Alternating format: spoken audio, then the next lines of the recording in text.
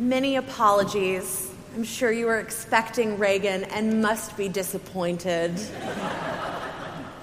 He's okay, but he is ill. He's home resting.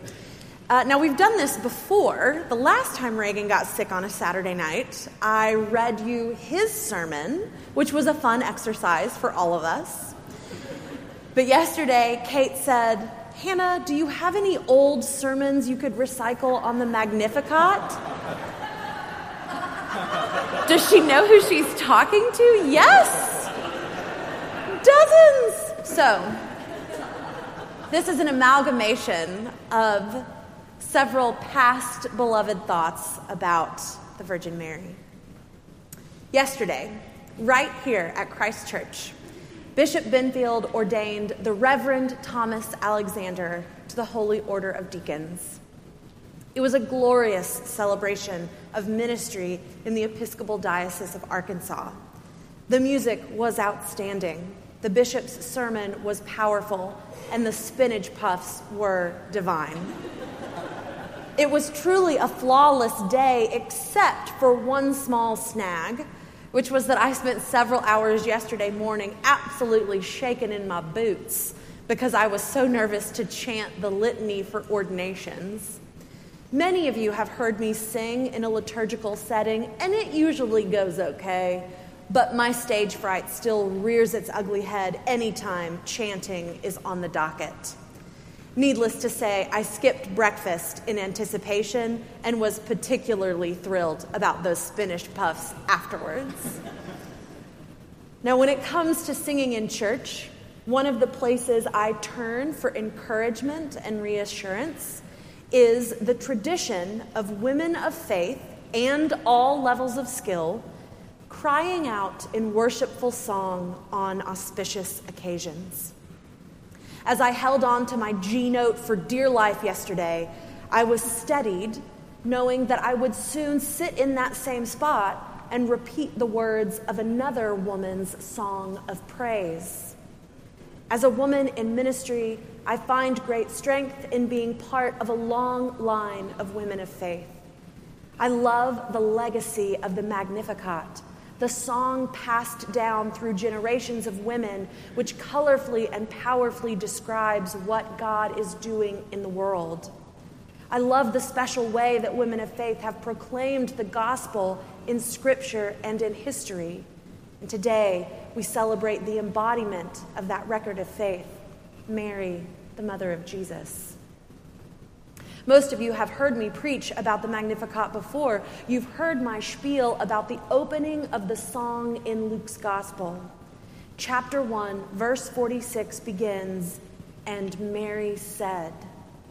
When I hear those words or read them on the page, I get goosebumps and want to settle into a comfy chair and let her song cover me up like a warm blanket. I get a sensation like the one I get when the doorbell rings and I know that the friend I've been waiting to see has finally arrived. A sensation like cresting the final hill on a long journey and catching the first glimpse of the familiar landscape that tells me I'm almost home. When I hear or read those words, I know that a deep and beautiful truth about God is about to pour out of Mary's mouth and leap off the page, a truth that embodies everything I know and love about my Savior. In the original Greek, the phrase, "and Mary said," is kai epen Marian. It is followed immediately by the beginning of her song. Most of the time, when the words kai epen and he or she said appear in the New Testament, they're followed by the word autois, to them. Think of how many times Jesus speaks to his disciples or to a crowd. But when Mary begins her song, no listener, no indirect object of any kind is named. Grammatically, this is one of the only instances in the entire New Testament that a quote is recorded in this way. The result is like a pause in the narrative. The rest of the stage goes black, and a spotlight appears on Mary as she sings. Her audience is not Elizabeth and not even us, but everyone and no one at the same time. Her words are relevant to the subject at hand, but when the context is stripped away, they mean something much larger.